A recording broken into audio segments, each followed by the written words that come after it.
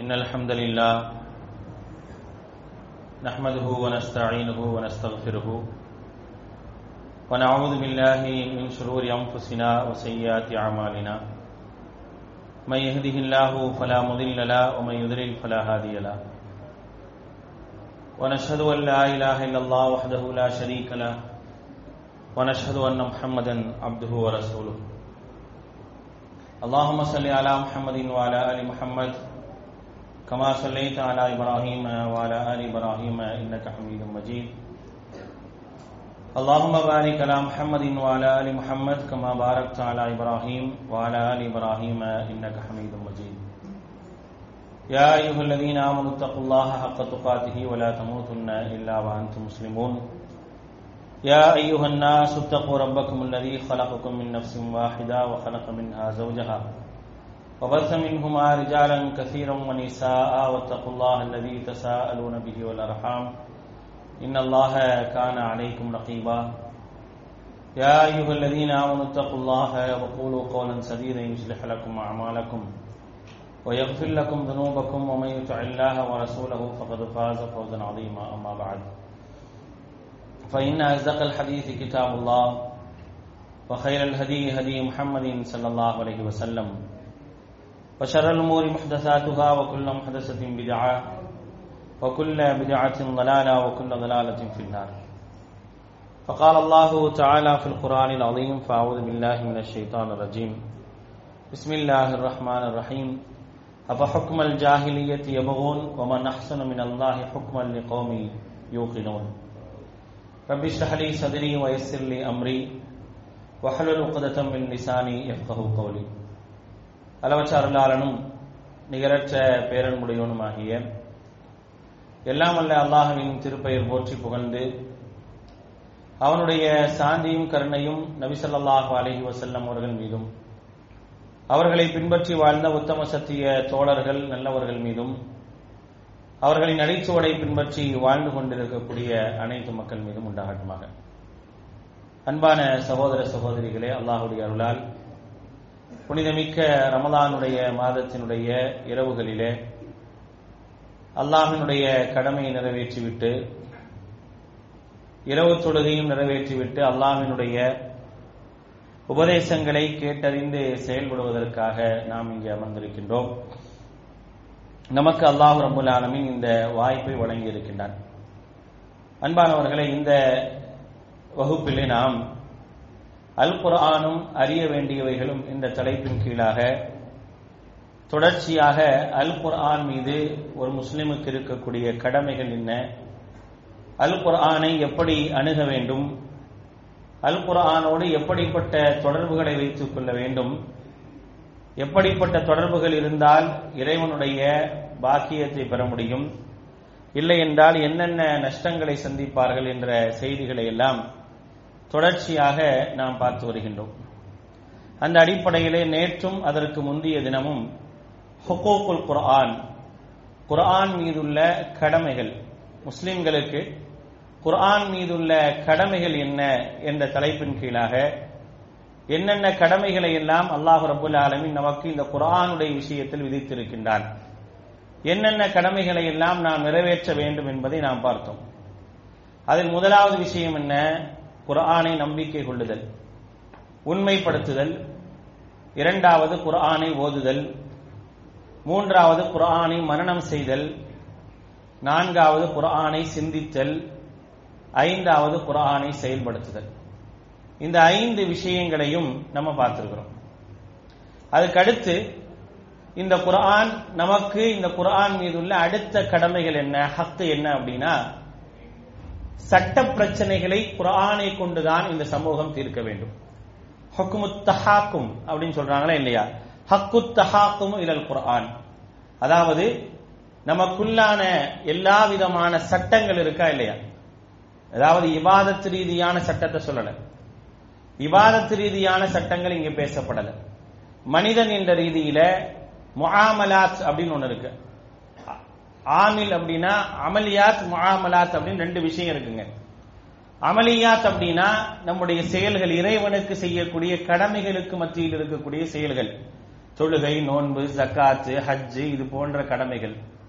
முஆமலாத் அப்படின்னா மனிதர்களுக்கு மத்தியில் இருக்கக்கூடிய செயல்பாடுகள், திருமணம், விவாகரத்து, அதே போன்று இன்ன பிற சட்டங்கள் எவைகள் எல்லாம் இருக்குதோ இதுக்கெல்லாம் முஆமலாத் அப்படின்பாங்க. இப்படிப்பட்ட முஆமலாத்துகள்ல ஒரு பிரச்சனை ஏற்படுகின்றது என்று சொன்னால் அந்த பிரச்சனைக்கு நாம் தீர்வாக எங்கே போய் நிற்கணும், எங்கிருந்து சட்டம் எடுக்கணும். அந்த சட்டம் எடுத்தல் என்பது மிக அவசியமான ஒன்று. அதுல மிகப்பெரிய ஒரு ஹக் இருக்குது. எந்த ஒரு விஷயமாக இருந்தாலும் நான் சட்டம் இயற்ற வேண்டும் என்றால், அல்லது ஒரு பிரச்சனைக்கு தீர்வு காண வேண்டும் என்றால், ஒரு பிரச்சனைக்கு தீர்வை ஏற்படுத்த வேண்டும் என்றால், ஒரு முஸ்லீமாக இருந்தால் அவர் குர்ஆனை தான் பார்க்கணும். குர்ஆனின் மூலமாகத்தான் தீர்வை ஏற்படுத்தணும். குர்ஆனை விட்டு வேற ஒன்றின் மூலமாகவோ அல்லது தன்னுடைய சுய அறிவின் மூலமாகவோ எந்த விதமான தீர்ப்பையும் எடுக்கக்கூடாது. அப்படி எடுத்தார் என்று சொன்னால் அவரை விட வழிகேடர் வேறு யாரும் இல்லை என்று திருமறை குர்ஆன் சொல்லி காட்டுகின்றது. திருமறை குர்ஆனுடைய 33வது அத்தியாயத்தினுடைய 36வது வசனத்தில் அல்லாஹ் ரப்பல் ஆலமீன் சொல்றான், வமா கான லிமுஃமினின் வலா முஃமினத்தின் இதா கலல்லாஹு வ ரசூலுஹு அம்ரன் ஐ யகூன லஹுமுல் ஹியரத்து மின் அம்ரிஹிம் வமை யஅஸில்லாஹ வ ரசூலுஹு ஃபகத் ضل ضلالا முபீனா. அல்லாஹ் ரப்பல் ஆலமீன் திருமறை குர்ஆன்ல சொல்லி காட்டுறான், எந்த இறை நம்பிக்கை கொண்ட ஆணுக்கும் பெண்ணுக்கும் ஆகுமானதல்ல, இதா கலல்லாஹு வ ரசூலுஹு அம்ரன், அல்லாஹும் அல்லாஹுடைய தூதரும் ஒரு விஷயத்தில் தீர்ப்பளித்து விட்டால், கட்டளையிட்டு விட்டால், ஐ யகூன லஹுமுல் ஹியரத்து மின் அம்ரிஹிம், அந்த விஷயத்தில் அவர்கள் சுய விருப்பு கொள்வது கூடாது. சுயமாக விருப்பு கொள்வதற்கு எந்த விதமான அனுமதியும் கிடையாது. அப்படி யாராவது செய்தார்கள் என்று சொன்னால், வமை யஅஸில்லாஹ வ ரசூலஹு, எவர் அல்லாஹ்வுக்கும் அவருடைய தூதருக்கும் மாறு செய்கின்றாரோ அவர் மிகப்பெரிய வழிகேட்டிலே இருக்கின்றார் என்று அல்லாஹ் ரப்பல் ஆலமீன் சொல்கின்றார். எல்லா விதமான சட்டத்தையும் குர்ஆன் இயற்றி விட்டது.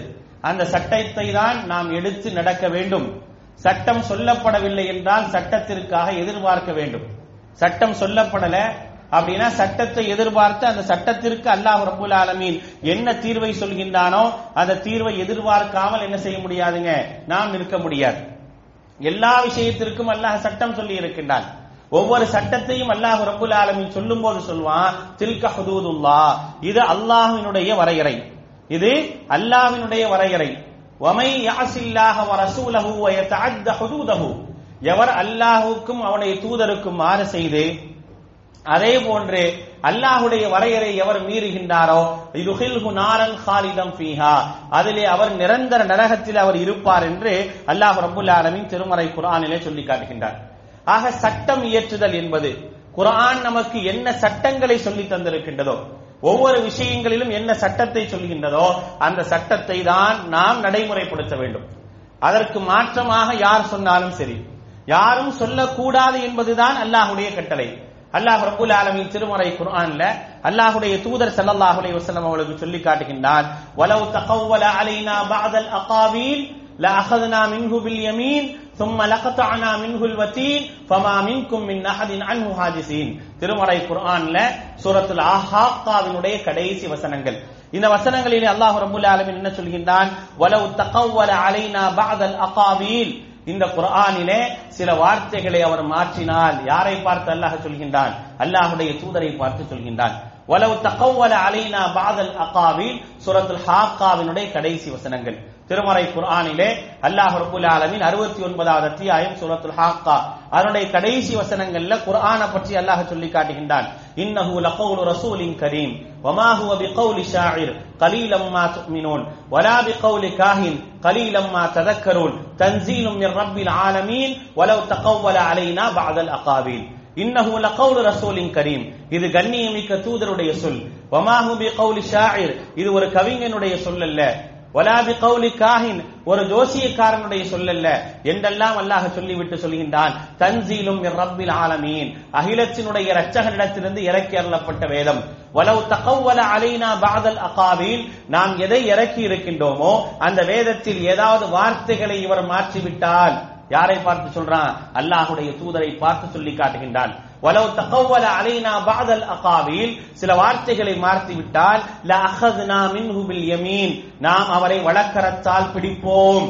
சும்ம லகதஅனா மின்ஹுல் வதீன், அவருடைய நாடி நரம்பை தரித்து விடுவோம். அப்படி தரிக்கக்கூடிய நேரத்தில் ஃபமா மின்கும் மின் அஹதின் அன்ஹு ஹாஜிஸீன், உங்களில் தடுப்பவர் எவரும் இருக்க மாட்டார்கள். உங்களில் தடுப்பவர்கள் எவரும் இருக்க மாட்டார்கள். யாருக்கு சொல்லப்படுகின்றது? அல்லாஹ்வுடைய தூதர் ஸல்லல்லாஹு அலைஹி வஸல்லம் அவர்களுக்கு சொல்லப்படுகின்றது. ஆக இந்த அல் குர்ஆனை வைத்துதான் ஒரு மனிதர் சட்டத்தை சொல்ல வேண்டும், சட்டத்தை இயற்ற வேண்டும், சட்டத்தை எடுக்க வேண்டும். வாழ்வினுடைய எல்லா அம்சங்களுக்கும் அல்லாஹ் ரப்புல் ஆலமீன் இந்த அல் குர்ஆனிலே சட்டம் சொல்லிவிட்டார். குழந்தைகளா, அந்த குழந்தைகளை வளர்ப்பதிலிருந்து, குழந்தைகளுக்கு சொத்துக்களை பிரித்து தர வேண்டுமா, அதை பிரித்து தருவதிலிருந்து, குழந்தை இல்லாதவர்களுக்கு சொத்துக்களை கொடுக்க வேண்டுமா, அவர்களுக்கு எப்படி தர வேண்டும் என்று, திருமணம் முடிக்க வேண்டுமா, அந்த திருமணத்தை எப்படி முடிக்க வேண்டும் என்று, திருமணத்தை ரத்து செய்ய வேண்டுமா, அந்த திருமணத்தை எப்படி ரத்து செய்ய வேண்டும் என்று, ஒரு வீட்டிற்குள்ளாக நுழைய வேண்டுமா, வீட்டிற்குள்ளாக இருந்து வெளியே வர வேண்டுமா, ஒருவருக்கு உதவி செய்ய வேண்டுமா, இப்படிப்பட்ட ஏராளமான சட்டங்களை அல்லாஹ் ரப்புல் ஆலமீன் வகுத்திருக்கின்றான். அந்த சட்டங்களை கொண்டுதான் நாம் எல்லாவற்றையும் செய்ய வேண்டும். முஸ்லிம்களாக இருந்தால், அல்லாஹ்வை ஏற்றுக்கொள்பவர்களாக இருந்தால், அந்த சட்டத்தை வைத்துதான் அனைத்து விஷயங்களுக்கும் தீர்ப்பளிக்க வேண்டும். நாம் ஒரு நாட்டில் இருக்கின்றோம், வேறு ஒரு நாட்டில் இருக்கின்றோம். இப்படி இருக்கக்கூடிய இந்த நாட்டிலே இருக்கும் பொழுது நம்முடைய ஹுக்குமுகளை பேண முடியாதா, நம்முடைய ஹுக்குமுகளை நடைமுறைப்படுத்த முடியாதா என்றால் தாராளமாக நடைமுறைப்படுத்தலாம். நடைமுறைப்படுத்துவதற்கு எந்த விதமான தடையுமே இல்லாத ஒரு சூழலிலே வாழ்ந்து கொண்டிருக்கக்கூடிய நாம் அல்லாஹ்வுடைய சட்டத்தை சரியான முறையில் நடைமுறைப்படுத்தவில்லை என்றால், குர்ஆன் சொல்லக்கூடிய சட்டத்தை சரியான முறையில் நடைமுறைப்படுத்தவில்லை என்றால் கண்டிப்பாக அந்த ஹுக்கூக்கை நிராகரித்தவர்களாக ஆகிவிடுகின்றோம். அப்படிப்பட்ட ஹுக்கூக்கை நாம் நிராகரித்து விட்டால் அதனால் ஏற்படக்கூடிய விளைவு என்ன என்பதையும் அல் குர்ஆன் சொல்லி காட்டுகின்றது. எல்லாவற்றிற்கும் அல்லாஹ் சட்டம் சொல்வான். சட்டம் இல்லை என்றால் சட்டத்தை எதிர்பார்த்து அல்லாஹ்வுடைய தூதர் காத்திருப்பார்கள், சட்டத்தை எதிர்பார்த்து காத்திருப்பார்கள். அல்லாஹ் சட்டம் சொல்லும் வரை அமைதியாக இருப்பார்கள். நமக்கெல்லாம் தெரிந்த ஒரு விஷயம்தான், நமக்கெல்லாம் தெரிந்த கேள்விப்பட்ட விஷயம்தான் ஹவுலா பின் சாலபா அவர்களுடைய விஷயத்திலே சட்டம் சொல்லுதல். ஹவுலா பின் சாலபாவுடைய விஷயத்திலே சட்டம் சொல்லுதல். அல்லாஹ்வுடைய தூதர் ஸல்லல்லாஹு அலைஹி வஸல்லம் அவரிடத்திலே ஹவுலா அவர்கள் ஓடி வருகின்றார்கள். ஓடி வந்து என்ன சொல்கின்றார்கள்? தன்னுடைய கணவனை பற்றி முறையிடுகின்றார்கள். என்னுடைய கணவன் என்னை வேண்டாம் என்று சொல்லிவிட்டார், வேண்டாம் என்று சொல்லிவிட்டார், என்ன செய்வது? லிஹார் செய்து விட்டார். லிஹார் செய்வதற்கு என்ன சட்டம்? அல்லாஹ்வுடைய தூதரிடத்திலே வந்து கேட்கின்றார்கள். லிஹார் என்று சொன்னால் என்னவென்றால், அன்றைய காலகட்டத்தில் மனைவியை வேண்டாம் என்று சொல்வதற்கு பல நடைமுறைகள் இருந்தது. அதில் ஒன்றுதான் லிஹார். என்ன செய்வாங்க?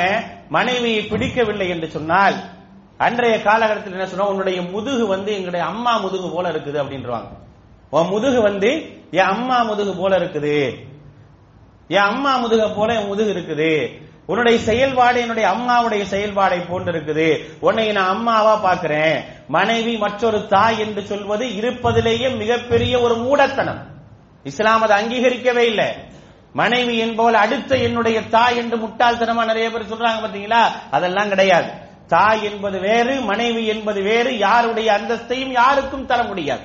மனைவியை தாயாக ஆக்க முடியாது, பிள்ளையை தாயாக ஆக்க முடியாது. அப்படி ஆக்குவதற்கு இஸ்லாம் எந்த விதமான சட்டமும் குர்ஆன் சொல்லவில்லை. என் புள்ள வந்து எனக்கு அம்மா மாதிரி அப்படின்னு சொல்றாங்களா இல்லையா? என் புள்ள வந்து என் அம்மா மாதிரி, என் மகன் வந்து எங்க அத்தா மாதிரி, எங்க அத்தா இவரு, எங்க அம்மா இவரு, வாடா எங்க அத்தா, வாடா எங்க அம்மா கூப்பிடுறதுக்குலாம் அர்த்தமே இல்லை. சும்மா வாத்தான் கூப்பிடுறது இல்ல, எங்க அத்தாவே இவர் தான் பிரதிபலிக்கிற மாதிரி சொல்றாங்க பாத்தீங்களா? அப்படி சொல்வதற்கு அனுமதியே இல்லை. அதுல நிறைய பேர் இன்னைக்கு என்ன சொல்றாங்க, மனைவி என்போல் எனக்கு இன்னொரு தாயாக இருக்கின்றாள். இன்னைக்கு அது ரொம்ப ஃபேமஸ் ஆகி போச்சு. அப்படி சொல்றது ரொம்ப ஃபேமஸ் ஆகி போச்சு. அந்த மனைவியை புகழ்கின்ற என்ற பெயரில் எங்க அம்மா மாதிரி சொல்லக்கூடாதுங்கிறது இஸ்லாம். சொல்வது என்பது மனைவியை லிஹார் செய்வதற்கு சமம், மனைவியை லிஹார் செய்வதற்கு சமம்.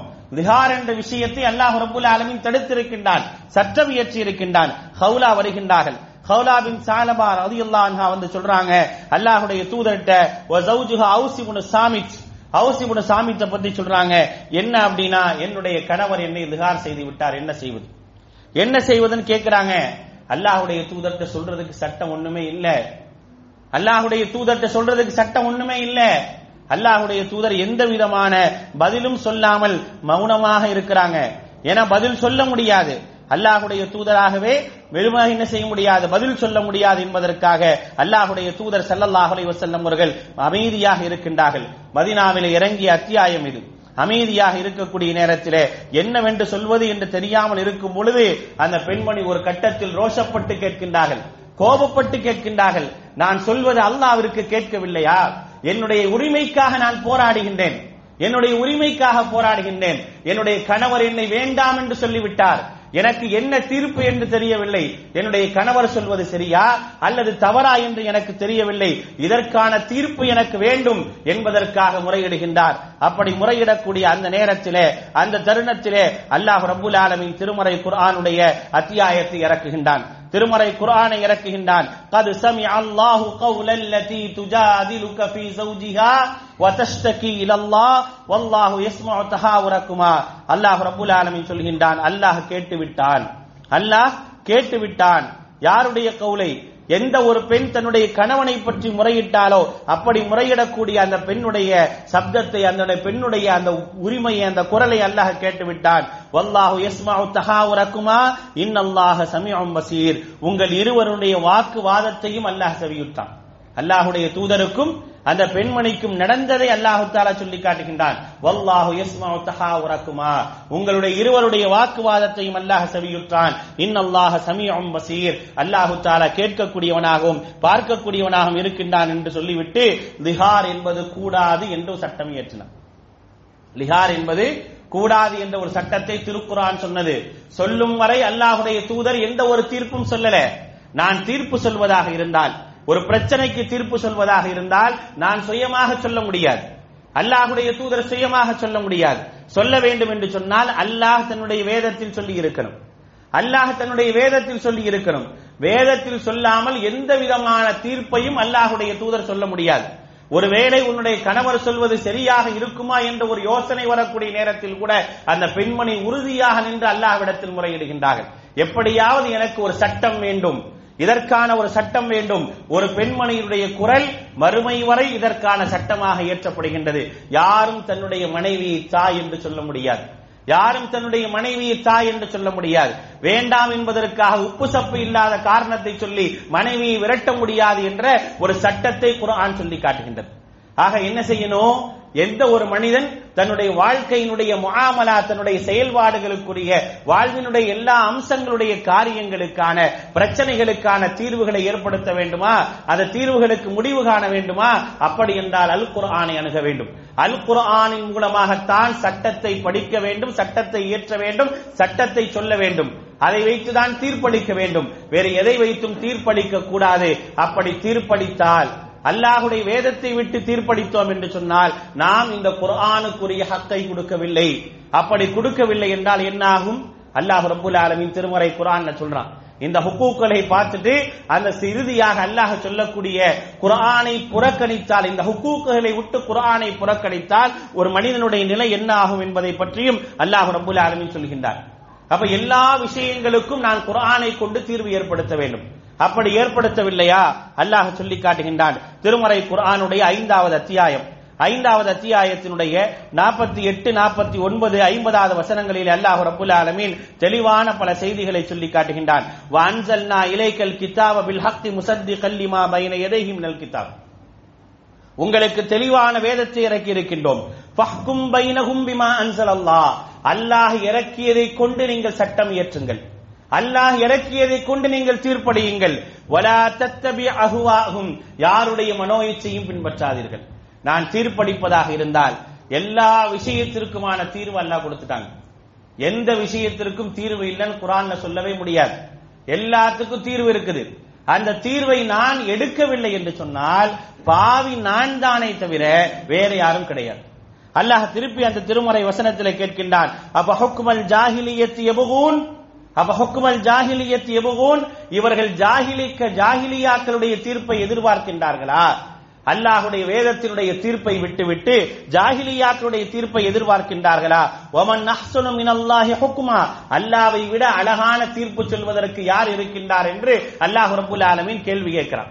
ஆக அந்த அடிப்படையிலே நான் ஒரு விஷயத்திற்கு என்னுடைய வாழ்வினுடைய எல்லா அம்சங்களுக்கும் ஒரு தீர்வை தேட வேண்டும் என்றால் அந்த தீர்வை அல் குர்ஆனின் மூலமாக தேடுவது என்பது கடமை, ஹக், உரிமை. அதை மீறி வேற ஒன்றில் எடுத்துக் கொள்ளக்கூடாது. அப்படி எடுத்தால் என்ன ஆகும் தெரியுமா? நஷ்டத்தை இந்த சமூகம் சந்திக்கும். நஷ்டத்தை இந்த சமூகம் சந்திக்கும். நமக்கான தீர்ப்பை நம்மை பற்றி அறியாதவன் எழுதுவான். நமக்கான தீர்ப்பை யார் எழுதுவா?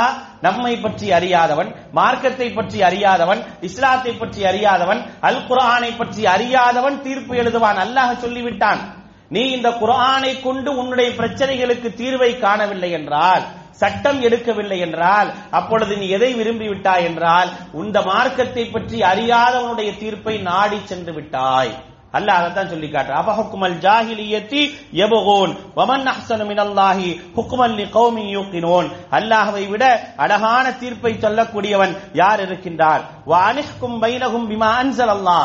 அல்லாஹ் இறக்கியதை கொண்டு அவர்களுக்கு மத்தியில் தீர்ப்பளியுங்கள். வலா தத்தபி அஹ்வாஹும். அவருடைய மனோ இச்சையை பின்பற்றி விடாதீர்கள் என்று அல்லாஹ் ரப்பல் ஆலமீன் திரும்ப திரும்ப அந்த 5வது அத்தியாயத்தினுடைய 47, 48, 49, 50வது வசனங்களிலே சொல்லி காட்டுகின்றார். இதெல்லாம் நிறைய தெரியும். இன்றைக்கு இந்த சமூகம், இஸ்லாமிய சமூகம் அல் குர்ஆனை வைத்து தீர்வுகளை தேடாத விளைவுதான் இன்றைக்கு நமக்கு எதிரான சட்டங்களை எல்லாம் யார் போடுறா? இந்த மார்க்கத்தை பற்றி தெரியாதவர்கள் சட்டம் இயற்றுகின்றார்கள். இந்த மார்க்கத்தை பற்றி புரியாதவர்கள் சட்டம் இயற்றுகின்றார்கள். அல் குர்ஆனை பற்றி அறியாதவர்கள் எல்லாம் சட்டம் இயற்றுவதற்கான சூழல் ஏன் உருவாகுது? நமக்கு இந்த சட்டத்தை பற்றி தெரியல, நாம் அந்த சட்டத்தின் அடிப்படையில் வாழல, அந்த சட்டத்தை நம்ம மத்தியில ஃபாலோ பண்ணல. எல்லா உதாரணங்களையும் எடுக்க வேண்டாம். ஒரே ஒரு உதாரணம், தலாக். தலாக்குடைய சட்டங்கள் இன்றைக்கு ஒரு கட்டத்தில் தமிழகத்தில் மிகப்பெரிய ஒரு கொந்தளிப்பை ஏற்படுத்துதுன்னா, இந்தியாவில் மிகப்பெரிய ஒரு கொந்தளிப்பு ஏற்படுத்தியதற்கான காரணம் என்ன? தலாக்குடைய சட்டத்தை மத்திய அரசாங்கம் நிர்ணயிக்கின்றது. ஒரு பெண்ணை விவாகரத்து செய்வதற்கான நடைமுறைகளை அல்லாஹ்வுடைய வேதத்தை விட்டுவிட்டு வேறு இந்த அரசாங்கம், ஜாஹிலியாவான அரசாங்கம், அல்லாஹ்வுடைய வேதத்தை பற்றி, அல்லாஹ்வுடைய மார்க்கத்தை பற்றி ஒன்றுமே தெரியாத அரசாங்கம் நிர்ணயித்தது. என்ன செஞ்சாங்க? எல்லாரும் போர்க்கொடி தூக்குனாங்க, போராட்டம் நடத்தினாங்க, மேடை போட்டு பேசினாங்க, எல்லாம் செஞ்சாங்க. ஏதாவது வந்துச்சா? ஏதாவது தீர்வு வந்துச்சா? ஏதாவது பிரச்சனைக்கு முடிவு வந்துச்சா? வராது. அந்த சட்டம் இயற்றப்பட்டு அதற்கான வேலைகள் நடந்துச்சு. காரணம் என்ன? காரணம் என்ன? அரசாங்கம் மட்டுமா காரணம்? தப்பு நம்ம மேல இருக்குது. நாம் குர்ஆனை விட்டு சட்டத்தை இயற்றினோம். குர்ஆன் சொல்லக்கூடிய சட்டத்தை நாம் நடைமுறைப்படுத்தவில்லை. நாம் நடைமுறைப்படுத்தவில்லை என்றால் நமக்கு சட்டத்தை இயற்றுவதற்கு அல்லாஹ் ரப்புல் ஆலமீன் ஒரு ஜாஹிலியத்தான் அனுப்புவான், ஒரு ஜாஹிலியத்தான அரசாங்கத்தை தான் அனுப்புவான். இந்த மார்க்கத்தை பற்றி தெரியாத அரசாங்கம் தான் இந்த மார்க்கத்திற்கான சட்டத்தை நிர்ணயிக்கும். நிர்ணயிச்சதா இல்லையா? சரி, என்ன செஞ்சாங்க? நிர்ணயித்த பிறகு எல்லாரும் ஒன்று கூடி குர்ஆன்ல இருக்கக்கூடிய சட்டம் தெளிவானது அப்படின்னு சொல்லி எல்லாரும் பேசினாங்களா? ஜமாத்துல் உலமா பேசிச்சா? அங்கேயும் நின்று கொண்டு 3 தலாக், முத்தலாக் என்பது சரி என்று இறை கோட்பாடை விட்டு தான் பேசுகின்றார்களே தவிர எது சரின்னு பேச வரல. அப்ப அல்லாஹ் என்ன செய்வான்? அப்ப என்ன நடக்கும்? நமக்கு எதிராக தான் நிற்கும். அல்லாஹ் சொன்ன அலா லஹுல் ஹல்க் வல் அம்ர், திருமறை குர்ஆனிலே 7வது அத்தியாயத்தினுடைய 54வது வசனத்தில் சொல்லி காட்டுறான். படைக்கும் உரிமையும் அதிகாரத்தினுடைய உரிமையும் எல்லா விதமான சட்டங்களையும் இயற்றும் உரிமையும் அல்லாஹ்விடத்திலே இருக்கின்றது. உனக்கு உரிமை கிடையாது, நீ சுயமாக செய்ய முடியாது. எல்லாவற்றிற்குமான உரிமை அல்லாஹ்விடத்தில் இருக்கின்றது. அந்த உரிமையை, தெளிவை அல்லாஹ் எப்படி குர்ஆனிலே தந்திருக்கின்றானோ அந்த குர்ஆனின் அடிப்படையிலே நீ எடுக்கவில்லை என்று சொன்னால் கண்டிப்பாக உனக்கு எதிராகத்தான் சட்டம் இயற்றப்படும். இன்னைக்கு ஏன் நமக்கு எதிராக எல்லா விதமான சட்டங்களும் இயற்றப்படுது? இயற்றப்படுவதற்கான காரணம் என்ன? நான் குர்ஆனிய சட்டத்தை நடைமுறைப்படுத்துறேன், குர்ஆனை நான் ஃபாலோ பண்ணல, குர்ஆன் சொல்லக்கூடிய சட்டத்தை என்னுடைய வாழ்க்கையில் எடுக்கல, அது என்னுடைய ஹக்கு, என்னுடைய உரிமை என்பதை நான் மறந்து விட்டேன். மறந்து விட்டதின் காரணமாகத்தான் இந்த சமூகம் இவ்வளவு இழிவுகளை சந்தித்தது. எல்லாவற்றிற்கும் அடுத்தவர்களை தொங்கிக் கொண்டிருக்கக்கூடிய ஒரு சூழ்நிலை வந்தது. எல்லாவற்றிற்கும் தன்னை நம்பாமல், அல்லாஹ்வுடைய வேதத்தை நம்பாமல், அல்லாஹ்வுடைய சட்டத்தை நம்பாமல் அடுத்தவர்களை நம்பியதனுடைய விளைவுதான் நமக்கு எதிராக எல்லா விதமான சூழல்களும் உருவாகிவிட்டது. அல்லாஹ் சொல்லி காட்டுகின்றான், யா அய்யுஹல்லதீன ஆமனூ லா தத்தகிதுல் காஃபிரீன அவுலியா மின் தூனில் முஃமினீன். நம்பிக்கையாளர்களை விட்டுவிட்டு மற்றவர்கள் உங்களுடைய விஷயத்தில் தீர்வை தருவார்கள் என்று தேடி செல்லாதீர்கள். அல்லாஹ் குர்ஆன்ல சொல்றான், யா அய்யுஹல்லதீன ஆமனூ லா தத்தகிதுல் காஃபிரீன அவுலியா மின் தூனில் முஃமினீன். நம்பிக்கையாளர்களை விட்டுவிட்டு வேறு ஒருவர் உங்களுக்கு தீர்வை ஏற்படுத்தி தருவார்கள் என்ற நிலையில் சென்றீர்கள் என்றால் அத்துரீதுன அன் தஜஅலு லில்லாஹி அலைக்கும் சுல்தானம் முபீனா, உங்களுக்கு எதிரான ஆட்சி அதிகாரம் தான் இந்த பூமியிலே வரும். இந்த பூமியில உங்களுக்கு எதிரான ஆட்சி அதிகாரம் தான் வரும், சாதகமான வராது. அது யார் வந்தாலும் சரி, யாரை நீங்க நினைச்சாலும் சரி, இவர் சரியில்லை, அவரை கொண்டு வந்தாதான் இந்த இஸ்லாமிய சமூகத்தையே காப்பாற்ற முடியும்னா அவர் வந்தாலும் அதைத்தான் செய்வார்.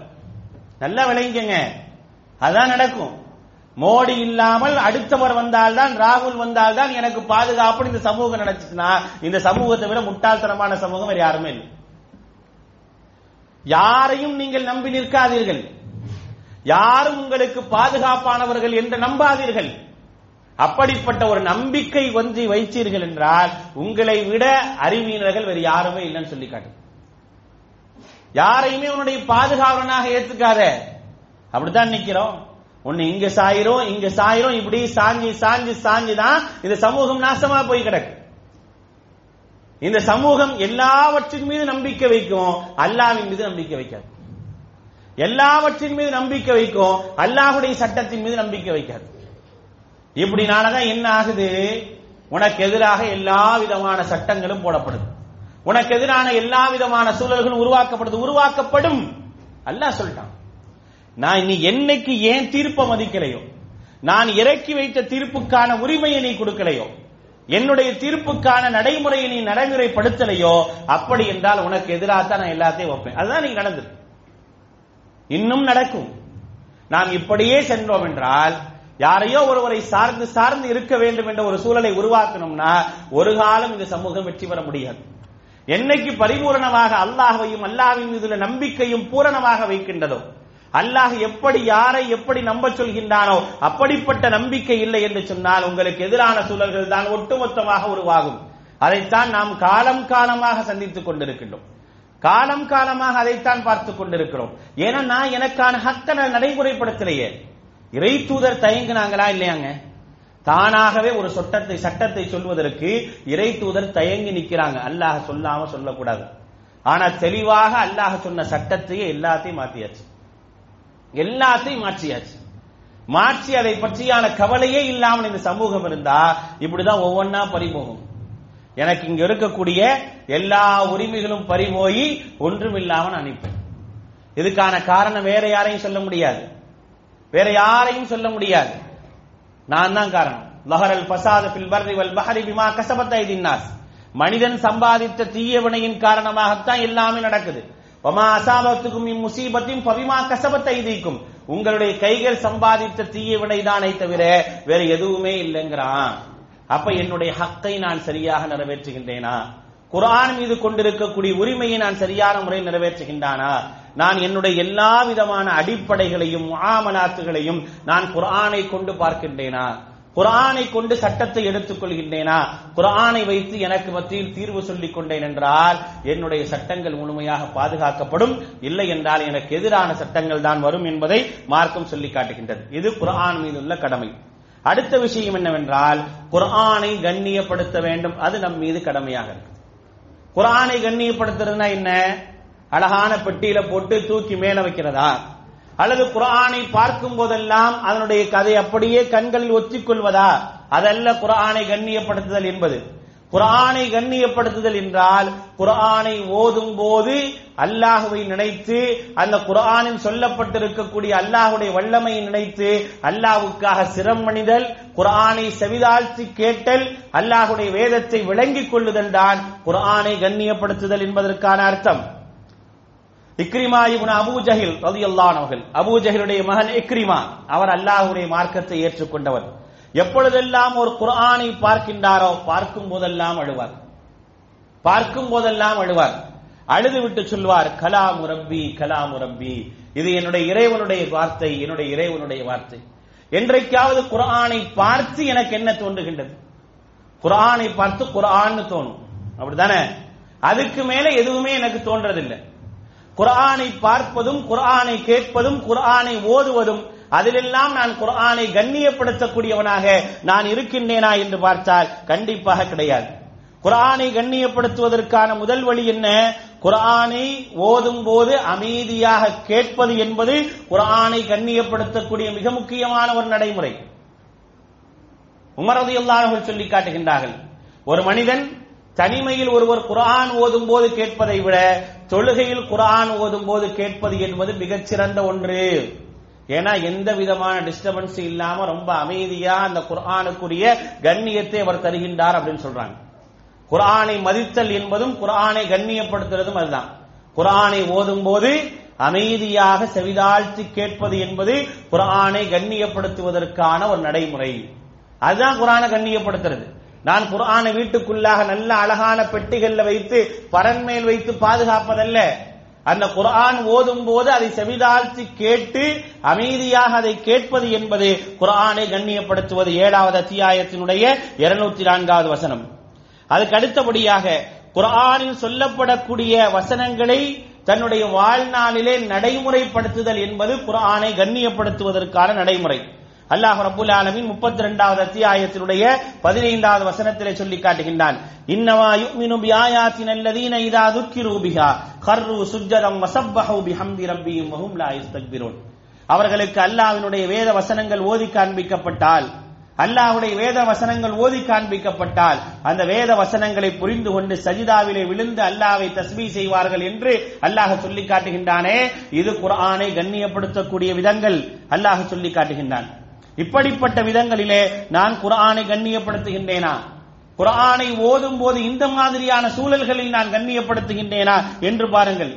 குர்ஆனை ஓதி அப்படி குர்ஆன் ஓதக்கூடிய நேரத்தில் அப்படியே கண்ணீர் வடிக்கக்கூடிய ஒரு நிலையில் எல்லாம் நபி தோழர்களிடத்தில் இருந்திருக்கு, அல்லாஹ்வுடைய தூதர்கிட்ட இருந்திருக்கு. இப்னு மஸ்ஊத் ரலியல்லாஹு அன்ஹு அறிவிக்கின்றார்கள், நேற்று இந்த ஹதீஸை பாதி நம்ம பார்த்தோம். இப்னு மஸ்ஊத் ரலியல்லாஹு அன்ஹு இடத்தில் அல்லாஹ்வுடைய தூதர் சொன்னார்கள், இக்ரா அலைய, எனக்கு குர்ஆனை ஓதி காட்டுங்கள். அக்ரவு அலைக்க அலைக்க உன்சில், கேட்டாங்க உங்களுக்கு நான் ஓதி காட்டுவதா, உங்களுக்கு தானே திருக்குர்ஆனை இறங்கியது என்று சொன்ன உடனே கால சொன்னாங்க, இன்னி உஹிப்பு அன் அஸ்மஅஹு மின் கைரி, நான் அல்லாத வேறு ஒருவர் ஓத நான் கேட்க ஆசைப்படுகின்றேன். குர்ஆனை கண்ணியப்படுத்துவதற்காக அல்லாஹ்வுடைய தூதர் செய்த காரியம். ஃபகரஅத்து அலைஹி மின் அவ்வலி சூரத்தின் நிசா, சூரத்துன் நிசாவினுடைய ஆரம்ப வசனங்களை ஓதி காட்டினேன். ஃபகைஃப இதா ஜினா பிக மின் குல்லி உம்மத்தின் பிஷஹீதின் வஜினா பிக அலா ஹாஉலாஇ ஷஹீதா. 4வது அத்தியாயத்தினுடைய 41வது வசனத்தை ஓதும் போது அல்லாஹ்வுடைய தூதர் நிறுத்தச் சொல்லி அழுதார்கள். நிறுத்தச் சொல்லி அழுதார்கள். என்ன வசனம் அது? ஃபகைஃப, எப்படி இருக்கும், இதா ஜினா பிக மின் குல்லி உம்மத்தின் பிஷஹீதின், ஒவ்வொரு உம்மத்திற்கும் சாட்சியாளர்களை கொண்டு வருவது போல, வஜினா பிக அலா ஹாஉலாஇ ஷஹீதா, இந்த சமூகத்திற்கு உங்களை நான் சாட்சியாளனாக ஆக்கினால் எப்படி இருக்கும் என்று அல்லாஹ் ரப்பல் ஆலமீன் வசனத்தை ஓதிய உடனே அல்லாஹ்வுடைய தூதர் நிறுத்தச் சொல்லி அழுகின்றார்கள். நிறுத்தச் சொல்லி அழுகின்றார்கள். அந்த வசனத்தை விளங்கி அந்த வசனத்தை புரிந்து இப்படி ஒரு நிலை எனக்கு வந்தால், இந்த உம்மத்திற்கு எதிராக நான் சாட்சி சொல்லக்கூடிய நிலை வந்தால் எப்படி இருக்கும் என்று நினைத்து அல்லாஹ்வுடைய தூதர் அழுததை நாம் பார்க்கின்றோம். அப்ப குர்ஆனுடைய வசனங்களுக்கு கண்ணியம் தருதல் என்பது அந்த வசனங்களை கேட்டால் அமைதியாக இருத்தல், அந்த வசனங்களை கேட்கும் பொழுது என்னுடைய வாழ்க்கையில ஒரு மாற்றம் ஏற்படுதல்.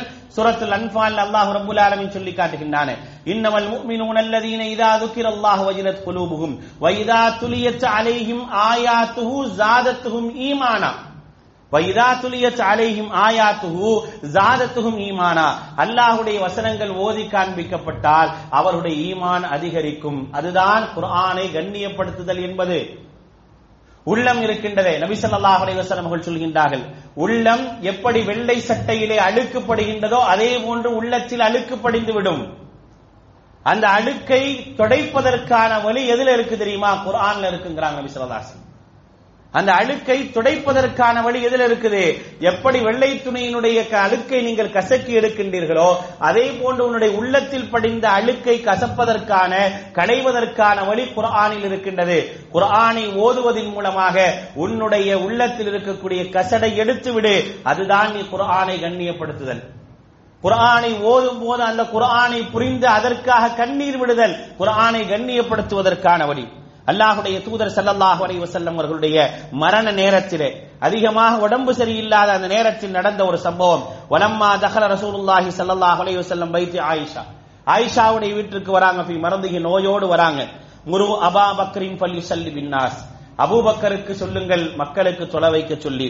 காலத், ஆயிஷா ரலியல்லாஹு அன்ஹா சொன்னாங்க, யா ரசூலல்லாஹ், அல்லாஹ்வுடைய தூதரே, இன்ன அபா பக்ர், அபூபக்கர் இருக்கின்றாரே, ரஜுலுன் ரகீகுன், ரொம்ப மென்மையான மனிதர். இதா கரஅல் குர்ஆன், குர்ஆனை ஓதினார் என்று சொன்னால், லா யம்லிகு தம்உஹு, அவருடைய கண்களில் இருந்து கண்ணீர் ஓடி வந்து விடும். அந்த வசனங்களை கேட்டு கேட்டு அழ ஆரம்பித்து விடுவார். அடுத்த வசனங்களை அவரால் ஓத முடியாது. அவரையா தொலை வைக்க சொல்கின்றீர்கள், உமரை தொலை வைக்க சொல்லலாமே என்று அல்லாஹ்வுடைய தூதரிடத்தில் ஆயிஷா ரலியல்லாஹு அன்ஹா சொல்கின்றார்கள். இதெல்லாம் எதை காட்டுது? குர்ஆனை கண்ணியப்படுத்துவதற்கான விதங்களை காட்டுகின்றது. குர்ஆனை ஒரு மனிதன் ஓத வேண்டும், ஓதினால் அமைதியாக கேட்க வேண்டும், அந்த வசனங்களை புரிந்து சிரமணிய வேண்டும், அந்த வசனங்களுக்காக கண்ணீர் வடிக்க வேண்டும். இந்த குர்ஆனுடைய கண்ணியத்தை மற்ற படைப்புகள் தருகின்றது, மனிதர்கள் தரமாட்டார்கள் என்று அல்லாஹ் சொல்லி காட்டுகின்றான். திருமறை குர்ஆனுடைய 59வது அத்தியாயத்தினுடைய 21வது வசனத்திலே அல்லாஹ் சொல்கின்றான், லவ் அன்ஸல்னா ஹாதல் குர்ஆன அலா ஜபலின், இந்த குர்ஆனை நாம் ஒரு மலை மீது இறக்கினோம் என்றால், காஷிஅம் முத்தஸத்திஅம் மின் கஷ்யத்தில்லாஹ், அல்லாஹ்வுடைய அச்சத்தாலும் பயத்தாலும் அந்த மலை அப்படியே சுக்குநூறாக ஆகிவிடும் என்று அல்லாஹ் சொல்லி காட்டுகின்றார். குர்ஆன் மீது அந்த மலை வைத்திருக்கக்கூடிய கண்ணியத்தை அல்லாஹ் குறிப்பிடுகின்றான். அல்லாஹ்வுடைய படைப்புகள், மற்ற படைப்புகள் குர்ஆன் மீது உள்ள கண்ணியத்துடைய வெளிப்பாடு. இது குர்ஆன் மீது உள்ள அந்த கண்ணியத்துடைய வெளிப்பாடு என்ன? அதன் மீது இறக்கி வைத்திருந்தால் காஷிஅம் முத்தஸத்திஅம் மின் கஷ்யத்தில்லாஹ், அப்படியே சுக்குநூறாக இருக்கும் சொல்லிட்டு அல்லாஹ் சொல்றான், வதில்கல் அம்சாலு நத்ரிபுஹா லின்னாஸி லஅல்லஹும் யதஃபக்கரூன். இந்த உதாரணங்களை எல்லாம் ஏன் சொல்றோம் தெரியுமா? மனிதர்கள் படிப்பினை பெற வேண்டும் என்பதற்காக, சிந்திக்க வேண்டும் என்பதற்காக நாம் சொல்லி காட்டுகின்றோம் என்று அல்லாஹ் ரப்பல் ஆலமீன் திருமறை குர்ஆன்ல சொல்றான். ஆக இப்படி குர்ஆனை நாம் கண்ணியப்படுத்த வேண்டும். குர்ஆனை கண்ணியப்படுத்தினா தொடாத, அங்கே வைக்காத, மேல தூக்கி வை அப்படின்னு சொல்றதல்ல. இன்றைக்கு குர்ஆனை வேறு விதமாக இழிவுபடுத்துகின்றோம். குர்ஆன் சாதாரண ஒரு புத்தகத்தை போன்றதா, இப்படியா குர்ஆன் இருந்தது என்று குர்ஆனை ஒரு பக்கம் வைத்துக் கொண்டு அதில் தலை வைத்து படுக்கக்கூடிய கொடுமைகளை எல்லாம் செய்து கொண்டிருக்கக்கூடிய சமூகமாக இன்றைக்கு நாம் மாறிவிட்டோம். பரன் மேல தூக்கி வைக்க சொல்லலங்க, அதுக்காக காலுக்கு கீழே வச்சுட்டு காலில் அப்படி தட்டிக்கிட்டே உட்கார சொல்லுதா, அல்லது தலைமையில வச்சு படுக்க சொல்லுதா? இன்னைக்கு அந்த அளவுக்கு நம்ம வந்துட்டோம். அந்த அளவுக்குத்தான் குர்ஆனை நாம் மதிக்கின்றோம், குர்ஆனை நாம் கண்ணியப்படுத்துகின்றோம். ஆனால் குர்ஆனை கண்ணியப்படுத்துதல் என்பது ஒரு கட்டத்தில் மோசமான ஒரு நிலை இருந்தது. குர்ஆனை பாதுகாக்கின்றோம் என்ற பெயரால் அதற்கென்று அழகான துணிகளை வாங்கி கட்டி அதற்கான ஒரு பெட்டியை வைத்து பாதுகாத்து கண்ணியப்படுத்தணும். அது கூடாதுன்னு சொன்னோமா இல்லையா? இப்படியெல்லாம் வைக்க சொல்லணும்னு சொன்னோமா இல்லையா? சரி, நம்ம என்ன பண்ணோம்? நம்ம அதுக்கப்புறம் குர்ஆன் எடுத்தோமா? நீ குர்ஆனை ஓதுறது இல்லைன்னு சொன்னோம், வருஷத்துக்கு ஒரு முறை எடுக்கிற, எப்பயா ஒரு தடவை எடுக்கிறேன்னு சொன்னோம். சரி, நம்ம கண்ணியப்படுத்துறோமா? டெய்லி குர்ஆன் ஓதுறோமா? நான் கேட்கிறேன், இந்த ரமலான் ஆரம்பித்து 6வது இரவு வந்து விட்டது, எத்தனை பேர் குர்ஆனை ஓதி இருக்கிறோம்? எத்தனை ஜுசுக்களை முடிச்சிருக்கோம்? 5 ஜுசு முடிச்சவங்க கை தூக்குங்க பாப்பா. இன்னைக்கு 5 ஜுசு முடிச்சவங்க கை தூக்குங்க, யாரா இருந்தாலும் தூக்குங்க. 1 2 3 4 பேர் தூக்குறோம், 5 பேர். சரி, 10 ஜூஸ் முடிச்சவங்க? 5க்கே இல்ல, 10க்கு மாசம் 2 தூக்கி இருக்கிறாங்க. சரி, 3 ஜூஸ் முடிச்சவங்க?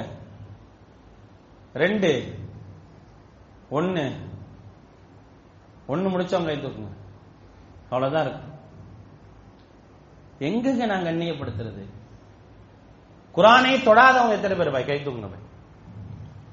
குர்ஆனை தொடாதவங்க நம்ம தான் நம்மளை பத்தி பார்த்துக்கணும். இது ஏதோ இந்த தலைப்பை நாம் எடுத்ததற்கான காரணமே என்னன்னா, இந்த தலைப்புகளை கேட்ட பிறகாவது குர்ஆனோடு ஒரு நல்ல ஒரு தொடர்பை ஏற்படுத்திக் கொள்ளணுன்றதுக்கு வேற எதுவுமே கிடையாது.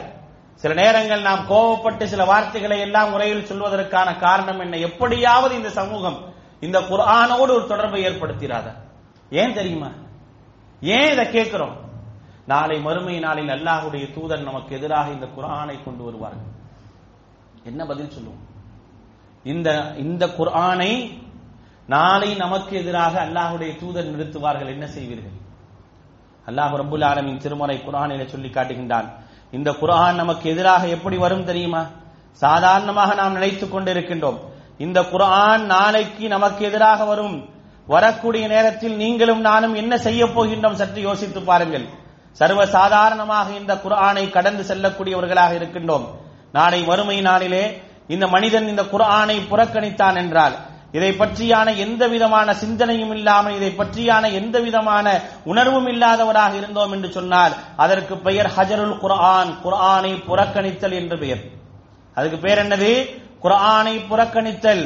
குர்ஆனை புறக்கணித்தல் என்று சொன்னால் குர்ஆனை நம்பிக்கை கொள்ளாமல் புறக்கணித்தல், குர்ஆனை கேட்பதை இழிவாக நினைத்து புறக்கணித்தல், குர்ஆன் சொல்லக்கூடியதை வைத்து அமல்படுத்தாமல் புறக்கணித்தல், குர்ஆனுடைய சட்டங்களை நடைமுறைப்படுத்தாமல் புறக்கணித்தல், குர்ஆனை சிந்திக்காமல் புறக்கணித்தல், குர்ஆனில் சொல்லப்பட்டிருக்கக்கூடிய ஷிஃபாவிற்கான வழிவகைகளை அல்லாஹ் ஏற்படுத்தி இருக்கின்றானே அப்படிப்பட்ட வழிவகைகளை ஏற்காமல் புறக்கணித்தல், அது மட்டுமில்லாமல் மற்ற விஷயங்களை எல்லாம் கேட்டுக்கொண்டு குர்ஆனை கேட்காமல் புறக்கணித்தல். இப்படி 7 விதங்களிலே மனிதன் குர்ஆனை புறக்கணிக்கின்றான். 7 விதங்களிலே புறக்கணிக்கின்றான். 1, குர்ஆனை நம்பிக்கை கொள்ளாமல். 2, குர்ஆனை கேட்பதை இழிவாக கருதுவதன் மூலமாக. 3, குர்ஆனை நடைமுறைப்படுத்தாமல், குர்ஆனுடைய சட்டங்களை எடுக்காமல், குர்ஆனை சிந்திக்காமல், குர்ஆனை கொண்டு ஷிஃபாவை தேடாமல், குர்ஆனை ஓத வேண்டும் என்ற எண்ணம் இல்லாமல் மற்ற விஷயங்களை, மற்ற கவிகளை, மற்ற பாடல்களை, மற்ற விஷயங்களை எல்லாம் சொல்லக்கூடியவனாக இருக்கின்றான். ஆனால் குர்ஆனை ஓதுவதில்லை. இப்படிப்பட்ட 7 நிலையில் குர்ஆன் புறக்கணிக்கப்படுகின்றது. புறக்கணிக்கக்கூடியவர்களுடைய நிலை என்ன? 25வது அத்தியாயம் ஃபுர்கான் என்று சொல்லக்கூடிய அத்தியாயம். அத்தியாயத்துடைய பெயரே ஃபுர்கான். குர்ஆனை பற்றி அல்லாஹ் தபாரக்கல்லதி நஸலல் ஃபுர்கான அலா அப்திஹி லியகூன லில் ஆலமீன நதீரா. முதல் வசனம் அல்லாஹ் சொல்கின்றான், தபாரக்கல்லதி, பாக்கியமிக்கவன், நஸலல் ஃபுர்கான அலா அப்திஹி, தன்னுடைய அடியானுக்கு இறக்கினானே, இந்த குர்ஆனை இறக்கினானே, அவன் பாக்கியமிக்கவன். லியகூன லில் ஆலமீன நதீரா, எதற்காக? உலகத்திற்கெல்லாம் அச்சமூட்டி எச்சரிக்கை செய்ய வேண்டும் என்பதற்காக என்று அல்லாஹ் சொல்கின்றானே. இந்த குர்ஆன், இந்த குர்ஆனை கொண்டு நாளை அல்லாஹ்வுடைய தூதர் வருவார்கள். நாளை அல்லாஹ்வுடைய தூதர் வருவார்கள். வகால ரசூல், ரசூல் சொல்லுவார். யோசித்து பாருங்கள், உங்களையும் என்னையும் நாளை அல்லாஹ்வுடைய தூதர் குற்றவாளியாக ஆக்கினார்கள் என்றால் நீங்களும் நானும் என்ன சொல்வோம்? எந்த அல்லாஹ்வுடைய தூதர்? ரഊஃபுர் ரஹீம், நம் மீது அன்பையும் கருணையும் அதிகமாக வைத்திருக்கக்கூடிய அல்லாஹ்வுடைய தூதர். நாம் பார்த்த அந்த 4வது அத்தியாயத்தினுடைய 41வது வசனம், فَكَيْفَ إِذَا جِئْنَا بِكَ مِنْ كُلِّ أُمَّةٍ بِشَهِيدٍ وَجِئْنَا بِكَ عَلَى هَؤُلَاءِ شَهِيدًا. ஒருவேளை அல்லாஹ் என்னை இவர்களுக்கு எதிராக சாட்சியாக்கினால் நான் என்ன செய்வது என்று நினைத்து அழுதார்களே, அந்த அழுகைக்கான காரணம் என்ன தெரியுமா? ஃபுர்கான் என்ற 25வது அத்தியாயத்தில் அதற்கான தீர்வை சொல்கின்றான் பாருங்கள்.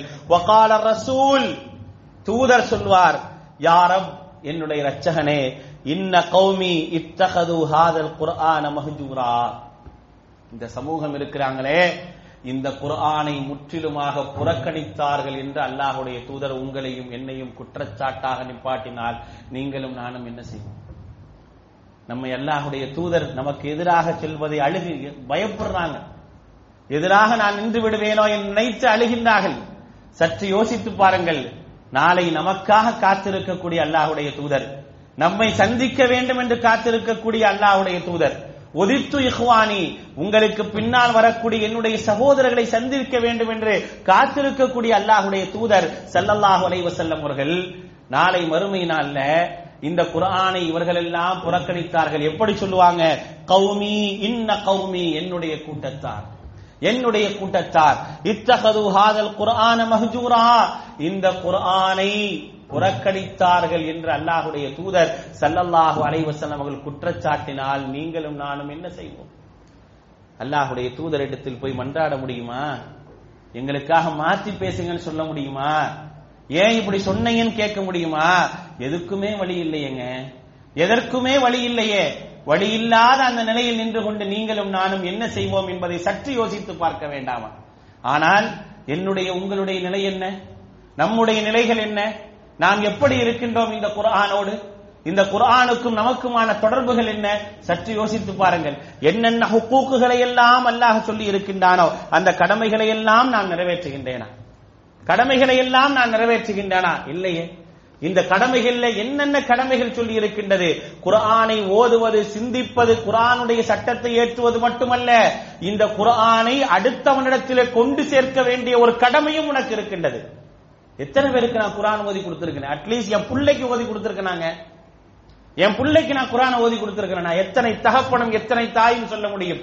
என்னுடைய மகனையும் என்னுடைய மகனையும் உட்கார வைத்து அந்த குழந்தைக்கு அலிஃபையிலிருந்து குர்ஆன் வரைக்கும் சொல்லிக் கொடுத்த ஒரு தகுதியான தந்தை என்று சொல்லக்கூடிய தகுதி உங்களிடத்திலும் என்னிடத்திலும் இருக்கின்றதா?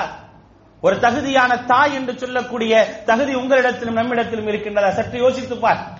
அல்லாஹ்வுடைய தூதர் சொன்னார்கள், ஹைருக்கும் மன் தஅல்லமல் குர்ஆன வஅல்லமஹு, ஹைருக்கும், உங்களில் சிறந்தவர் யார்?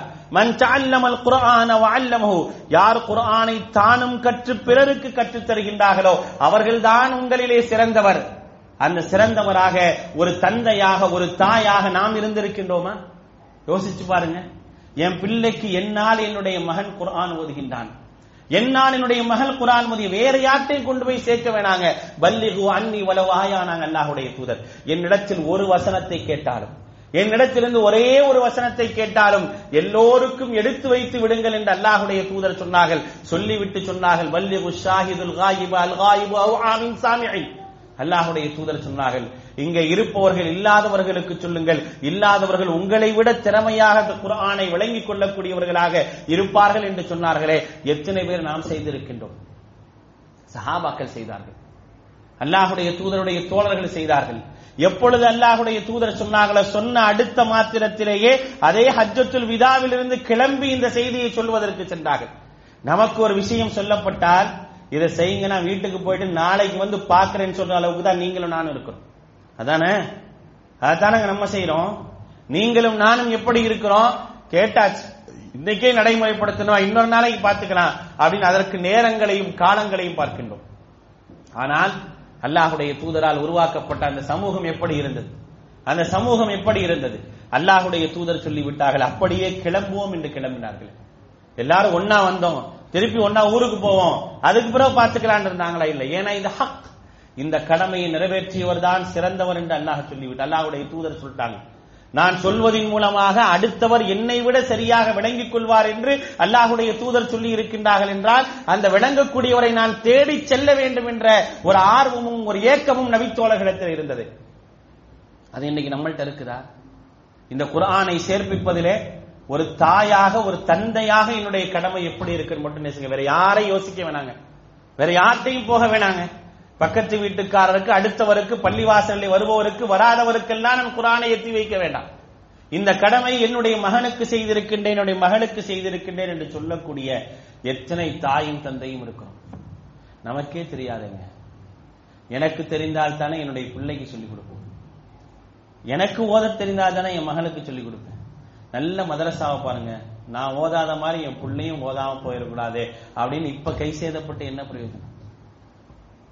கை சேதப்படக்கூடிய ஏராளமான மக்கள் உண்டு. என்ன பிரயோஜனம்?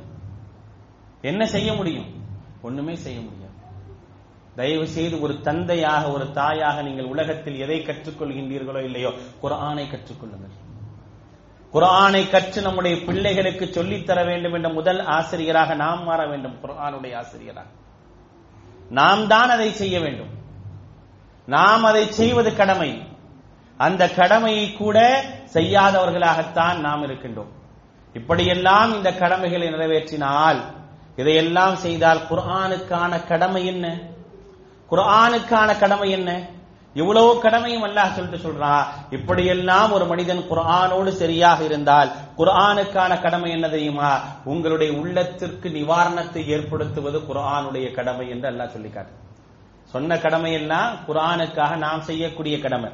நாம் பார்த்த விஷயங்கள்லாம் இருக்கா இல்லையா? என்னென்ன விஷயங்களை பார்த்தோம், எத்தனை பேர் ஞாபகம் வச்சிருக்கோன்னு தெரியாது. திருப்பி சொல்றேன், நாளைக்கு அடுத்த தலைப்புகளுக்கு போறதுக்காக இந்த தலைப்பு இன்னையோட முடிக்கிறேன். நான் அடுத்து குர்ஆனை பற்றியான இன்னும் ஏராளமான செய்திகள் இருக்கு. அதுல பாருங்க, நம்ம பார்த்த வரைக்கும் குர்ஆனை நம்பிக்கை கொள்ளுதல், இரண்டாவதாக குர்ஆனை ஓதுதல், மூன்றாவதாக குர்ஆனை மனனம் செய்தல், நான்காவதாக குர்ஆனை சிந்தித்தல், ஐந்தாவதாக குர்ஆனின் அடிப்படையிலே அமல் செய்வது, ஆறாவதாக குர்ஆனுடைய சட்டங்களை நடைமுறைப்படுத்துதல், ஏழாவதாக குர்ஆனை கண்ணியப்படுத்துதல், எட்டாவதாக குர்ஆனை அடுத்தவருக்கு சொல்லித் தருதல். இதையெல்லாம் செஞ்சோனா இந்த குர்ஆன் எப்படி இருக்கும் தெரியுமா? 17வது அத்தியாயத்தினுடைய 82வது வசனத்தில் அல்லாஹ் சொல்லி காட்டுகின்றான், வனுனஸ்ஸிலு மினல் குர்ஆனி மா ஹுவ ஷிஃபாஉன் வ ரஹ்மத்துல் லில் முஃமினீன். நாம் இந்த குர்ஆனை இறக்கி வைத்திருக்கின்றோம். எதற்கு தெரியுமா? மா ஹுவ ஷிஃபாஉன் வ ரஹ்மத்துல் லில் முஃமினீன். நம்பிக்கையாளர்களுக்கு இந்த குர்ஆன் மருந்தாகவும் ரஹ்மத்தாகவும் இருக்கின்றது. உள்ளத்தில் இருக்கக்கூடிய எல்லா நோய்களுக்கும் மருந்து குர்ஆனிலே இருக்கின்றது. மா ஹுவ ஷிஃபா, மருந்தாக நிவாரணமாக இந்த குர்ஆன் இருக்கின்றது. வரஹ்மத்துல் லில் முஃமினீன், நம்பிக்கையாளர்களுக்கு மிகப்பெரிய ஆறுதலாக, கருணையாக, ரஹ்மத்தாக இருக்கின்றது. வலா யஸீதுல் ஸாலிமீன இல்லா கஸாரா, நஷ்டவாளிகளுக்கு, அநியாயக்காரர்களுக்கு நஷ்டத்தை தவிர வேறு எதையுமே அதிகப்படுத்தாது அல்லாஹ் சொல்லி காட்டுகின்றான். 41வது அத்தியாயத்தினுடைய 44வது வசனத்திலே அல்லாஹ் சொல்லி காட்டுகின்றான், குல் ஹுவ லில்லதீன ஆமனூ ஹுதன் வ ஷிஃபாஉன் வல்லதீன லா யுமினூன ஃபீ ஆதானிஹிம் வக்ருன் வ ஹுவ அலைஹி உம்யுன். அல்லாஹ் சொல்லி காட்டுகின்றான். இந்த குர்ஆன் இருக்கின்றதே, இந்த குர்ஆன் லில்லதீன ஆமனு, எவர்கள் நம்பிக்கை கொண்டிருக்கின்றார்களோ அவர்களுக்கு ஹுதன், நேர்வழியாக, வ ஷிஃபா, நிவாரணமாக இருக்கின்றது. வல்லதீன லா யுமினூன, எவர்கள் இந்த குர்ஆனை நம்பிக்கை கொள்ளவில்லையோ ஃபி ஆதானிஹிம் வக்ருன், அவருடைய காதுகளிலே செவிட்டுத்தனம் இருக்கின்றது. குர்ஆனை புரியல, தெரியல, இந்த அடிப்படையில் இல்லனா நீங்களும் நானும் செவிடன் தான். என்ன ஓதுனாலும் செவிடங்காதுல சங்கு ஊதுன கதை தான். அல்லாஹ் சொல்றான், வக்ருன், செவிட்டுத்தனம் இருக்கின்றது. வஹுவ அலைஹிம் அமன், அவர்கள் குருடர்கள் என்று அல்லாஹ் ரப்புல் ஆலமீன் சொல்லி காட்டுகின்றானே, அப்படிப்பட்ட ஒரு நிலைக்கு நாம் செல்லக்கூடாது. குர்ஆனுக்கென்று ஒரு கடமை இருக்கு. நான் குர்ஆனுடைய கடமையை நிறைவேற்றினால் குர்ஆன் எனக்கு ஷிஃபாவை, நிவாரணத்தை தரும், ரஹ்மத்தாக இருக்கும். வெறும் உள்ளத்திற்கான ஷிஃபா அல்ல, உடலுக்கான ஷிஃபாவையும் குர்ஆன் தருகின்றது என்று மார்க்கம் சொல்லி காட்டுகின்றது. உங்களுடைய உடலில் உள்ள எல்லா நோய்களுக்கும் ஷிஃபாவாக அல்லாஹ் ரப்புல் ஆலமீன் சூரத்துல் ஃபாத்திஹாவை வைத்திருக்கின்றார். என்றைக்காவது நம்முடைய பிள்ளைகளுக்கு நோய்வாய்ப்பட்டால் 7 முறை சூரத்துல் ஃபாத்திஹாவை ஓதி வைத்திருக்கிறோமா? சூரத்துல் ஃபாத்திஹாவை 7 முறை ஓதுங்கள், எப்படிப்பட்ட நோயும் சரியாகுங்கிறாங்க அல்லாஹ்வுடைய தூதர்.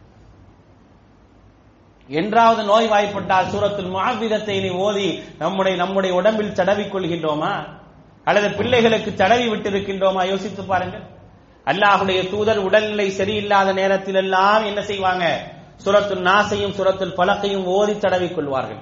அவர்களால் ஓத முடியாத, கைகளெல்லாம் அசைக்க முடியாத ஒரு சூழல் வரும் பொழுது அன்னை ஆயிஷா ரலியல்லாஹு அன்ஹா ஓதி அல்லாஹ்வுடைய தூதருடைய கையை பிடித்து உடல் முழுக்க தடவி விட்டார்கள். குர்ஆன் ஷிஃபாவை தரும். உங்களுக்கு என்ன நோய் இருக்கின்றது என்பதை ஷிஃபாவுடைய செய்திகள் மூலமாக கண்டுபிடித்து தரும். என்னைக்கா செஞ்சு பாருங்க, என்னைக்காவது ஓதி பாருங்க. ஷிஃபாவிற்கென்று வைத்திருக்கக்கூடிய வசனங்களை ஓதி பாருங்கள். உங்க பிள்ளைக்கு என்ன நோயினே தெரியாம இருக்குதா? உங்க குடும்பத்துல யாருக்குமே என்ன நோயினே தெரியாம இருக்குதா? ஓதி பாருங்கள். கண்டிப்பாக ஒன்று அந்த நோய் சரியாகும், அல்லது நோயுடைய தன்மையை நமக்கு வெளிப்படுத்தும். ஏதோ கற்பனைகள் அல்ல, யதார்த்தமாக நடக்கக்கூடிய உண்மைகளை நாம் சொல்லிக் கொண்டிருக்கோம். அல்லாஹ்வுடைய தூதர் சொல்றாங்க, சரியான ஓதுதல் மூலமாக உங்களுக்கு ஏதேனும் ஒரு அன்பளிப்பு கிடைத்தால் கூட அந்த அன்பளிப்பை வாங்கிக் கொள்ளுங்கள் என்று அல்லாஹ்வுடைய தூதர் சொல்றாங்க. ஒருத்தருக்கு ஓதி விடுறீங்க, அவருக்கு நோய் நிவாரணம் ஆயிருது, அவர் ஏதாவது அன்பளிப்பு தருகின்றார் என்றால் சரியான ஓதுதல் மூலமாக கிடைக்கக்கூடிய அன்பளிப்பை வாங்கிக் கொள்ளுங்க. தாயத்து கட்ட சொல்லல, கயிறுல மந்திரிச்சு ஊத சொல்லல, இதெல்லாம் இல்ல. ஆனால் ஒருவர் உடல்நிலை சரியில்லாமல் இருந்தால் அவருக்கு சூரத்துல் ஃபாத்திஹாவை ஓதி ஊதலாமான ஊதலாம். அவர் முஸ்லீமாக இருக்கலாம், இல்லாமல் இருக்கலாம், ஓதி ஊதலாம். மார்க்கம் அனுமதிக்குது. ஷிஃபாவை தருகின்றது. உள்ளத்திற்கான நிவாரணம் மட்டுமல்ல, உடலுக்கான நிவாரணங்கள், எல்லா விதமான நிவாரணங்களும் குர்ஆனிலே இருக்கின்றது. இது குர்ஆனுக்கென்று அல்லாஹ் வைத்திருக்கக்கூடிய ஹக்குங்க. இது குர்ஆனுக்கென்று அல்லாஹ் வைத்திருக்கக்கூடிய ஹக்கு. நீ ஹக்கை நிறைவேற்றுகின்றாயா? உன்னுடைய ஹக்கை நீ இந்த குர்ஆனுக்கான ஹக்கை நிறைவேற்றினால் உனக்கு இந்த குர்ஆன் அதனுடைய உரிமைகளை செய்யும், அதற்கென்று வைத்திருக்கக்கூடிய உரிமைகளை செய்யும். அந்த உரிமையை குர்ஆனுக்கு நாம் வைத்திருக்கின்றோம் என்று அல்லாஹ் சொல்லுகின்றான். அல்லாஹ்வுடைய தூதர் செய்திருக்கின்றார்கள்.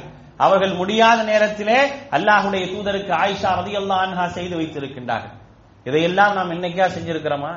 இந்த ஷிஃபாவை, உள்ளத்திற்குரிய ஷிஃபாவுக்கான முயற்சியும் இல்லை, உடலுக்கான ஷிஃபாவுக்கான முயற்சியும் இல்லை. ஷிஃபாவுக்கான உள்ள எத்தனையோ வசனங்கள் உண்டு. சூரத்துல் ஃபாத்திஹா, சூரத்துல் இக்லாஸ், சூரத்துல் நாஸ், சூரத்துல் ஃபலக், ஆயத்துல் குர்சி, ஆமன ரசூல், இவைகளெல்லாம் மனிதனுடைய ஷிஃபாவுக்காகவே அல்லாஹ் வைத்திருக்கக்கூடிய வசனங்கள். மனிதனுடைய நோய்களுக்கான ஷிஃபாவுக்காக வைத்திருக்கக்கூடிய வசனங்கள். ஒரு நாளாவது ஓதி விட்டு பாருங்க, ஒரு நாளாவது ஓதி விட்டுப்பாங்க. நமக்கு நம்பிக்கை இல்லைங்க, ஒரு காஃபிர் நம்புறான், நம்ம நம்புறது இல்லை. அதான் உண்மை. ஏன் பள்ளிவாசல் வாசல்ல நிக்கிறான்? தௌஹீத் பள்ளிவாசலுக்கு வரவே மாட்டான். நம்ம தான் எதுவுமே இல்லைன்ட்டோமே. நம்ம பள்ளிவாசலுக்கு இன்னைக்கே வரான், வரமாட்டானே. நம்ம தான் முடிவு பண்ணிட்டோம். அது எதுவுமே கிடையாது. எல்லாத்தையும் பிதாத் பிதாத் பிதாத்னு சொல்லி உண்மை எல்லாத்தையும் சேர்த்து பிதாத் ஆக்கிட்டோம். வரவே மாட்டாங்க. அங்க போறாங்க, அங்க போய் ஓதி விடுறாங்க, சரியாகுது, நம்புறாங்க. அல்லாஹுடைய வேதத்தின் மூலமாக சரியாகும் அவன் நம்புற நம்பிக்கை கூட நமக்கு இல்லையங்க. அவன் அந்த ஷிஃபாவை நம்புறான், அல்லாஹ் அவனுக்கு ஷிஃபாவை தரான். ஆனா நமக்கு நம்பிக்கை. ஷிஃபா, குர்ஆனுக்கு ஷிஃபா என்ற ஒரு ஹக்கு மக்களுக்கு வைத்திருக்கின்றது என்று அல்லாஹ் சொல்லி காட்டுகின்றான். ஷிஃபா நிவாரணமாக இருக்கின்றது. கொஞ்சமாவது குர்ஆனை இப்படியாவது பயன்படுத்துங்களேன், இப்படி பயன்படுத்தி பாருங்களேன். குர்ஆனுக்கு உண்மையிலே ஷிஃபா இருக்கா இல்லையான்னு புரிஞ்சுக்கலாம். அப்படிப்பட்ட ஹக்குகளை எல்லாம் அல்லாஹ் ரப்பல் ஆலமீன் வைத்திருக்கின்றான். ஆக இந்த ஹக்குகள், இந்த கடமைகள், ஹுக்கூக்குல் குர்ஆன் 3 நாட்களாக தான் எடுக்கப்பட்டிருக்கு. 3 நாட்களாக ஹுக்கூக்குல் குர்ஆன் தான் எடுக்கப்பட்டிருக்கு. இந்த ஹுக்கூக்குல் குர்ஆனை தயவு செய்து புரிந்து கொண்டு இந்த கடமைகளை நிறைவேற்றக்கூடியவர்களாக இருந்தோம் என்று சொன்னால் நிச்சயமாக அல்லாஹ் ரப்பல் ஆலமீன் நம்மை சரியான ஒரு இடத்திற்கு கொண்டு செல்வான். இந்த குர்ஆன் நாளை மறுமை நாளில் நமக்கு எதிராக இல்லாமல் நமக்கு ஆதரவாக நிற்கும். இந்த குர்ஆனை சுமந்து நமக்கு தந்த அல்லாஹ்வுடைய தூதர் நமக்கு எதிராக இல்லாமல் ஆதரவாக வந்து நிற்பார்கள். அப்படிப்பட்ட நிலையை உருவாக்குவதற்கு நீங்களும் நானும் முயற்சி செய்ய வேண்டும். இதோடு நிப்பாட்டல. அடுத்து இந்த குர்ஆனுக்கான தனித்துவம் என்ன மார்க்கம் சொல்லி காட்டுகின்றது. இந்த குர்ஆன் எப்படி இந்த குர்ஆனுக்கான வரலாறுகளை சொல்லி காட்டுகின்றது. இந்த வரலாறுகளை ஆரம்பத்திலே சொல்லணும்னு நினைச்சா, ஆனா இதெல்லாம் சொல்லிட்டு இந்த வரலாறுகளை பார்க்கணும். இந்த குர்ஆனுக்கான வரலாறு என்ன? இந்த குர்ஆன் இன்றைக்கு உங்களிடத்திலும் என்னிடத்திலும் சேர்ப்பிக்கப்பட்டிருக்கின்றதே, இந்த குர்ஆன் எப்படி சேர்ப்பிக்கப்பட்டது? சஹாபாக்கள் இந்த குர்ஆனை அன்றாடம் எப்படி ஓதி இருக்கின்றார்கள், எப்படி அணுகி இருக்கின்றார்கள்? அல்லாஹ்வுடைய தூதரோ சஹாபாக்களோ இந்த குர்ஆனை 30 ஜுஸுக்களாக பிரிக்கவில்லை. எப்படி இன்றைக்கு பிரிச்சு 1ஆம் ஜுஸ் 2ஆம் ஜுஸ் என்ன மக்கள் கையில தரப்பட்டிருக்கு? என்னைக்காவது குர்ஆனை பற்றியான ஒரு அறிவு, உலூமுல் குர்ஆன், குர்ஆனை பற்றியான ஒரு அறிவு இருந்திருக்கின்றதா? அதை பற்றியான தியரிகள் நமக்கு தெரியுமா? அதை பற்றி என்னைக்காவது நம்ம படிச்சிருக்கிறோமா? எதுவுமே இல்லை. அதற்கான வரலாறுகள் உண்டு. குர்ஆனுடைய தனித்தன்மை என்ன, குர்ஆனுக்கான வரலாறுகள் என்ன? அது மட்டும் இல்லாமல் இந்த குர்ஆனை அல்லாஹ்வுடைய தூதருக்கு ஏன் இறக்கினேன் என்று அல்லாஹ் ஒரே ஒரு அத்தியாயத்தில் சொல்லி முடிக்கிறான்.